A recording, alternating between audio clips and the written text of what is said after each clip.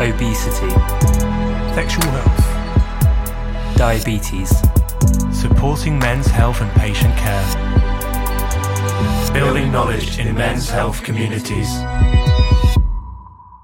Welcome back to the Men's Health Podcast as we dive deep into all areas of men's health, joined by leading researchers and experts within the field of men's health. Today, Dr. Edouard Mills is our expert guest as we discuss a new and exciting hormone that could potentially prove to be a future treatment for patients with hypoactive sexual desire disorder. So my name is Edouard Mills and I'm a clinical lecturer in endocrinology based at Imperial College London. And essentially that means that I have a hybrid job, so part of my week is spent doing clinical research in the field of reproduction, and then the remainder of my week is spent diagnosing and treating patients with endocrine disorders in hospitals.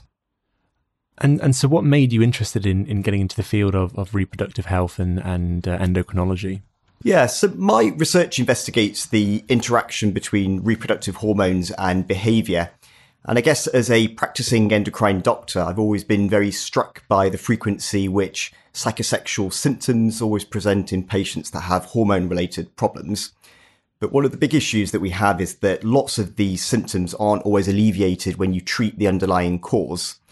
And so what that did was inspired me to undertake some research understanding the brain pathways of psychosexual disorders, but also to try and develop new treatments that I can use for my own patients. Yeah, thank you. And for those who aren't aware, you mentioned a few times that the term psychosexual. How do you define psychosexual or psychosexual behaviours? So psychosexual behaviours are all related to the production of offspring. So we know it's all very evolutionary and it includes lots of different things like selecting the right partner, copulation, sexual behaviour, and it's all the way through to care of the young. And so we know that the very typical psychosexual symptoms that people may experience could be, for example, loss of libido, so a change in people's sex drive, and through to things like erectile dysfunction, so an inability to maintain an erection. So psychosexual behaviours are very similar to reproductive behaviours? Yeah, so they're very similar. We know that in more higher species, so for example, humans, we've obviously evolved to gain reward and satisfaction from sex and its precursors. So for example, sexual desire and arousal. And so it's a lot more of a complex picture in humans. Okay, and so if we put the lens onto men, what hormones are important for the regulation of reproductive behaviour? So historically, we've always thought of testosterone as the main hormone that controls sexual behaviour. But we've got lots of data now from studies, for example, where they've shown that in men who have normal levels of testosterone, but they've got some psychosexual symptoms, if you give those men testosterone, then you don't fully restore the problems that they're experiencing. And we also know that in other groups of men, for example, that have low levels of testosterone and they've also got psychosexual symptoms, again, if you give those men testosterone, it doesn't fully restore their levels of behaviour back to levels of other men. So it suggests to us that there must be other important hormones that are out there that we didn't really know about until recently. Okay, and so what role does sex have on sexual desire? How does it compare between men and women? Yeah, okay. So for many years, the widespread belief was that men have a higher sexual desire than women, and often people have felt that that was because men have high levels of testosterone. But we now know over the last few years that that really isn't the case, and particularly as we evolve our understanding of things like sexuality and gender, that sort of balance isn't as clear-cut as we once thought.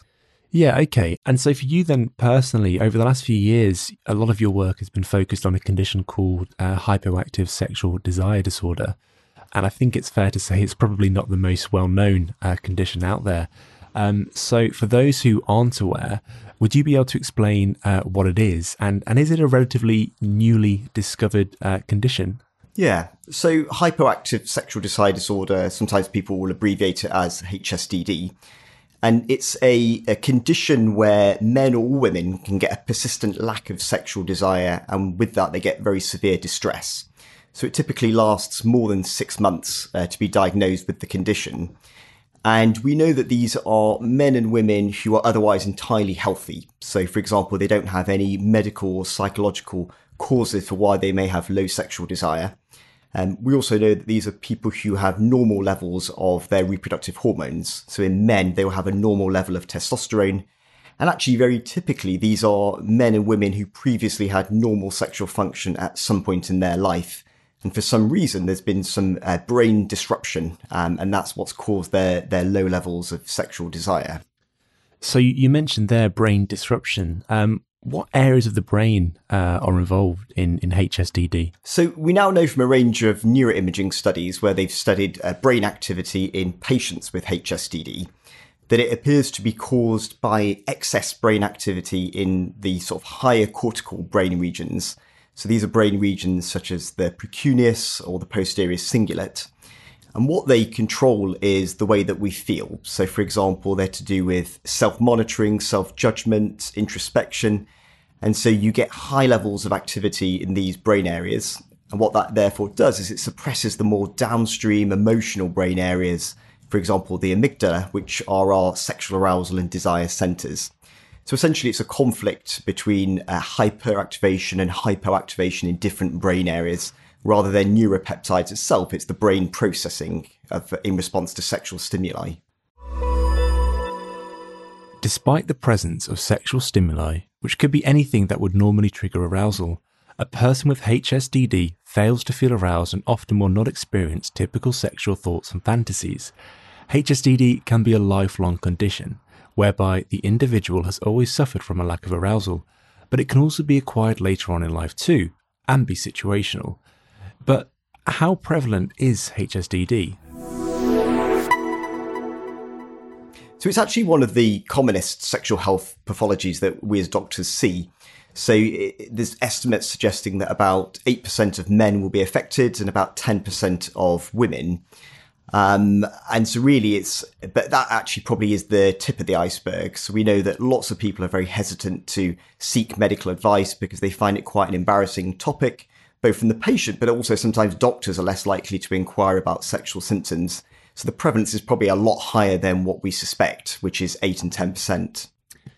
Absolutely. And as you mentioned, men find it difficult to come forward with any health concern, let alone a sexual health issue, which often holds a weight of embarrassment and shame. But the reality is these issues are far more common than men who suffer from them think. And almost normalizing it in a sense can remove that embarrassment and shame that is attached to many of these sexual health issues. But you mentioned something there which I found really interesting. That is that doctors are often less likely to inquire about sexual health issues with men. Do you think this is an area that needs addressing? Do we need to make GPs and healthcare professionals in general more aware of not only the symptoms of sexual health issues, but also provide them with the resources to feel comfortable inquiring about these issues in the first place? Yeah, definitely. I mean, it's a very serious condition, and patients will often go hidden for long periods of time. They won't seek advice because they feel like people sometimes may not necessarily take their concerns seriously. Yes, I think there needs to be a lot more training in the way that doctors are able to ask very sensitive questions, but also more public health awareness that it is a serious condition that patients should see a doctor about if they're concerned. Yeah, absolutely. And you mentioned before that HSDD isn't a condition that only affects men, it affects both men and women. But does it affect them differently? So that's a difficult question. We know that although HSDD can affect both men and women, there's been a current change in our understanding of sexual desire. And that's led some health professionals to try and confine the diagnosis of HSDD to men. Whereas in women that have a clinically significant lack of sexual desire, they've now called that female sexual interest arousal disorder. Okay, and in terms of HSDD itself, many people might perceive it to be a relatively benign condition, insofar as there's maybe no immediate or acute health concerns. But often with these issues and sexual health issues in general, there's a cascading impact which move on to other areas of health and life. So should we consider HSDD a serious condition? So we know that sexual health is an important factor in people's overall health and well-being. So when sexual desire is absent, it can have very marked effects on people's quality of life, their intimate relationships, often with relationship breakdowns, for example. And because of that, it can have effects on people's overall fertility. So with all of those features, some of these patients with HSDD can have social anxiety, they can have depression, or even insecurity generally. And so we see with a lot of these health conditions, many men might just think, it's part of a normal aging process.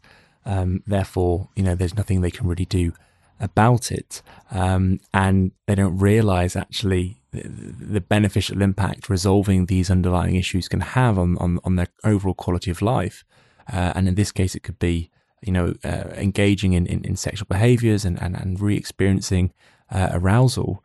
It can have a really hugely beneficial impact when they actually get these issues looked at and resolved. Yeah, and that's certainly one of the myths around HSDD, that low sexual desire is part of an aging process.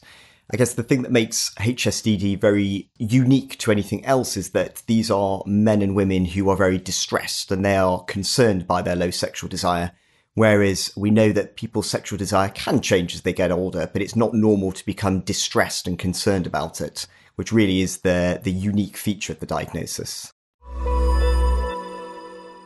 A big challenge for men with HSDD is that despite the high clinical burden, there are no licensed pharmacotherapies, and for premenopausal women only, just one licensed therapy exists. Many men with HSDD may attempt to use off-label agents like PDE5 inhibitors, which are a conventional therapy that helps resolve issues obtaining erections, but with little success, as the increased genital response does not primarily target sexual desire, though the emergence of a naturally occurring hormone called Kisspeptin is showing strong therapeutic promise to target some of the underlying causes of HSDD, offering an exciting potential future treatment. So Kisspeptin is a naturally occurring hormone, which is now very much regarded as the master regulator of reproduction. And that's because it sits at the very top of the reproductive axis, which is the pathway which makes the reproductive hormones that men and women need. And we know all the way from back in 2003 that it was a very important hormone for reproduction. And that was because there were studies where they showed that men and women who had inactivating mutations, so they have loss of function in their Kisspeptin system, that those people failed to go through puberty and they were also infertile. Whereas those people who had activating mutations, so gain of function in their Kisspeptin system, they actually went through precocious or very early puberty. Now, that area of Kisspeptin's biology is now very well established in the medical community, but there's been lots of research interest over the last couple of years looking at some of the other functions of Kisspeptin. So, for example, in bone biology, metabolism, and of course, behavior, which is the focus of my research that I do at Imperial with my mentors. So would you say we're actually in the early phases of discovering the full potential of Kisspeptin? Very much so. So in terms of behavior, lots of the studies were done in animal models. So for example, in rodents and fish. And it's only recently been, since about 2017, that Dr. Alex Kominos and Professor Waldit Dillo at Imperial first started giving it to healthy men with normal sexual desire to try and understand how it influences reproductive behavior. And so that very robust background of literature is what supported us to be able to do this study in a patient group now. That's great. And the name Kisspeptin, it's a little bit unusual. So why the name Kisspeptin? So it's a really interesting question. So we know when it was first discovered in 1996, that was at the Pennsylvania State University in Hershey. And that was when they first discovered the Kisspeptin gene. Now, the city of Hershey is probably better known for its chocolate factory. And in fact, their most famous product is Hershey's Chocolate Kisses. So what Lee and colleagues did was they named their newly identified, what they thought was an anti-cancer gene after this chocolate. And in fact, it's years later we've now realized that it has such a significant role in reproduction. And so it was obviously very aptly named with the word kiss. Well, very relevant then. And if we dive a little deeper into Kisspeptin then, In the absence of this hormone, how does that affect our behaviour? So we now know from a range of animal studies, mostly that have been done in rodents, that kisspeptin seems to control and regulate all aspects of reproductive behaviour. So for example, it allows us to select the right partner through to copulation and also certain bonding behaviours. But I guess specifically in terms of absent kisspeptin signalling, we know from studies back in 2007 where they essentially knocked out the kisspeptin system in male rodents. And what they showed was that those male rodents no longer had a preference for female mice. And what was really interesting in that particular study is that they also gave those mice testosterone to see whether that would restore that sexual partner preference. And it didn't. So what that tells us more again is that testosterone may be not as important as what we historically thought in terms of reproductive behaviour. And as many reproductive hormones are often quite interlinked, how does kisspeptin, out of interest, influence testosterone levels? Yes, so with kisspeptin sitting at the very top of the reproductive axis, we know that it's secreted by specialised kisspeptin neurons, and they are in an area of the brain called the hypothalamus.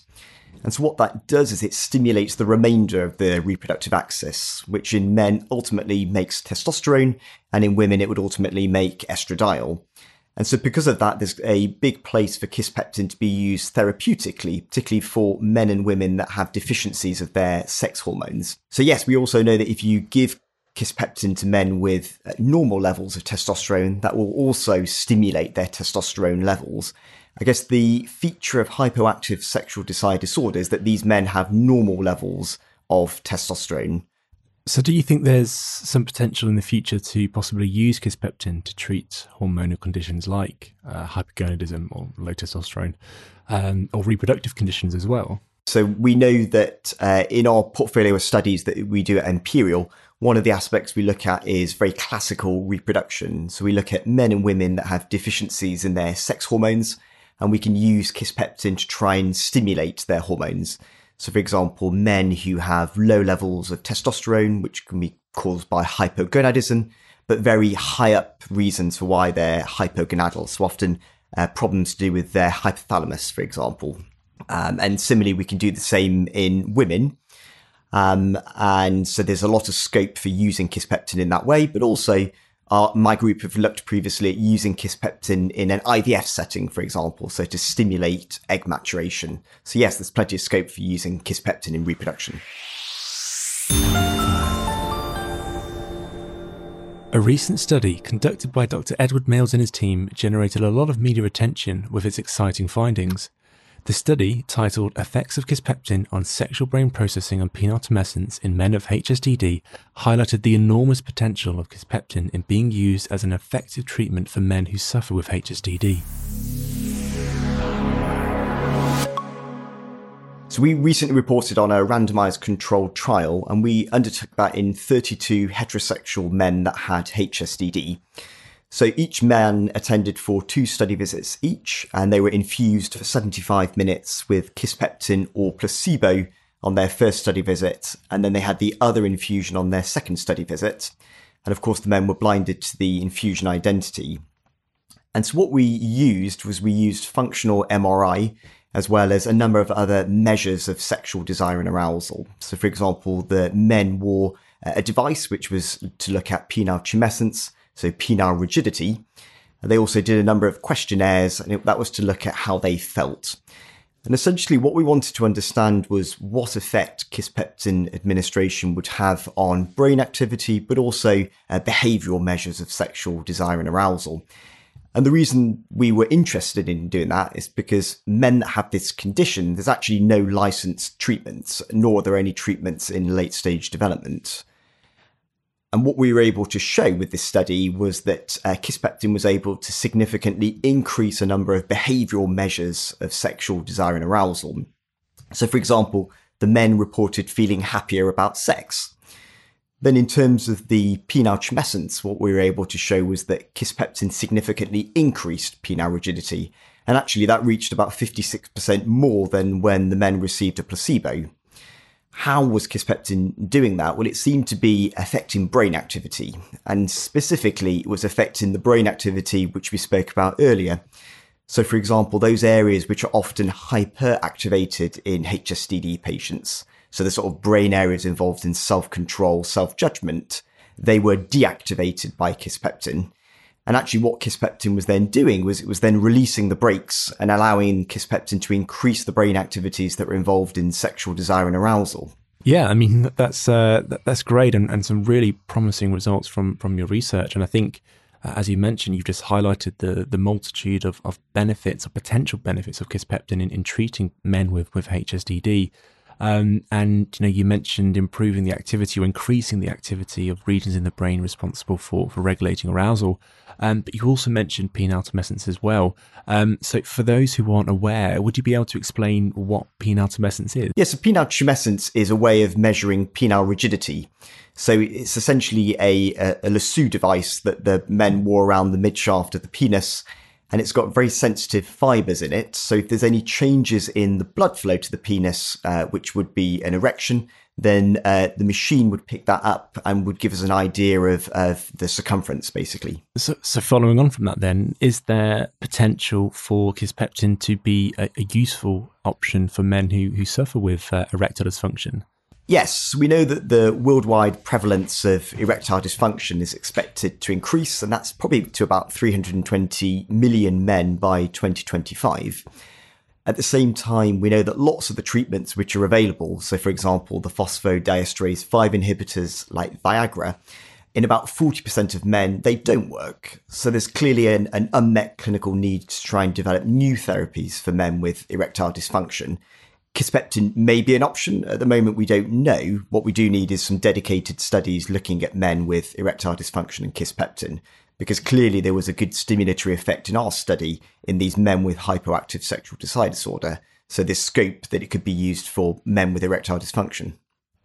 So do we think then that the PDE5 inhibitors don't really work for men with HSDD because the PDE5 inhibitors work by directly targeting the blood flow to the penis rather than targeting maybe the underlying cause?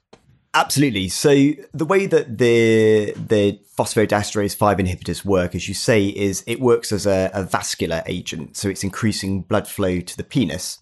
Now, with men that have hypoactive sexual desire disorder, they don't have erectile dysfunction. What they have is a problem with their sexual desire and their inner brain processing. So the way that Kisspeptin is working is very different. It seems to be not only stimulating peripheral sexual arousal at the level of the penis, but it's doing it by helping to restore some of the brain dysfunction activity. No, that's really interesting. And as there's a proportion of ED patients who are maybe unresponsive to ED treatments, do you think there are patients out there that have maybe been diagnosed with erectile dysfunction, yet they actually have another issue, which could be hypoactive sexual desire disorder? Yeah, so there's lots of data now showing that men that have often been diagnosed with erectile dysfunction don't actually have erectile dysfunction, and what they have is HSDD. And whether that's because it was a poor history taking from the doctor and they didn't really appreciate that the underlying problem was in sexual desire rather than sexual arousal. And so lots of men out there probably been prescribed drugs like Viagra, but what they need is something else, which is more to restore their sexual desire. And I guess this also then raises the importance for doctors who are inquiring about sexual health or erectile dysfunction to not only inquire about the frequency of erections and the number of times the individual engages in sexual activity, but to also explore the behavioural aspects of arousal and also desire to ensure they're effectively and correctly diagnosing the individual. Yeah, I think people are often very hesitant, particularly doctors, to talk about these topics because they find that either the patient will be embarrassed by them or sometimes they will be embarrassed by asking the question. And we know that in terms of sexual health in men, it isn't just about erections, but it's also about how men feel, how they feel at the time of sex and whether they enjoy sex. And often in the context of HSDD, those things aren't there. And that's why men struggle to become aroused during sex, because they just don't have the desire to do so. So what's the next step then for you and your research team in terms of further exploring or identifying the therapeutic potential of Kisspeptin? What we did with this particular study, this was a proof of concept. So it was trying to understand, does Kisspeptin work in this patient group? And certainly what we now need to be doing is we need to be doing larger studies in bigger numbers of patients, as well as looking at broader age groups, and also looking at men and women that have, for example, different sexual orientations, different sexual identities. Clearly, this was obviously a very acute study, and so there needs to be studies now looking at what the long-term effects are of Kisspeptin, trying to understand, for example, what sort of dosing regimes we need to use, what different routes of administration we could use. So this is very early days for Kisspeptin, but it certainly provides early promise of efficacy for use in this patient group. So within your study, as you mentioned, the infusion of Kisspeptin was for a duration of 75 minutes, and that's where you kind of measured the different kind of endpoints in terms of brain processing and also penile tumescence. So what other administration routes are there available, or will you be exploring to make it a bit more convenient for a patient to take Kisspeptin? Because from what I understand anyway, when you consume Kisspeptin orally, it degrades extremely quickly within the body, where it's simply kind of ineffective. That's right. So we used an intravenous infusion because that allowed us to control the levels of Kisspeptin that the men were receiving as part of the study.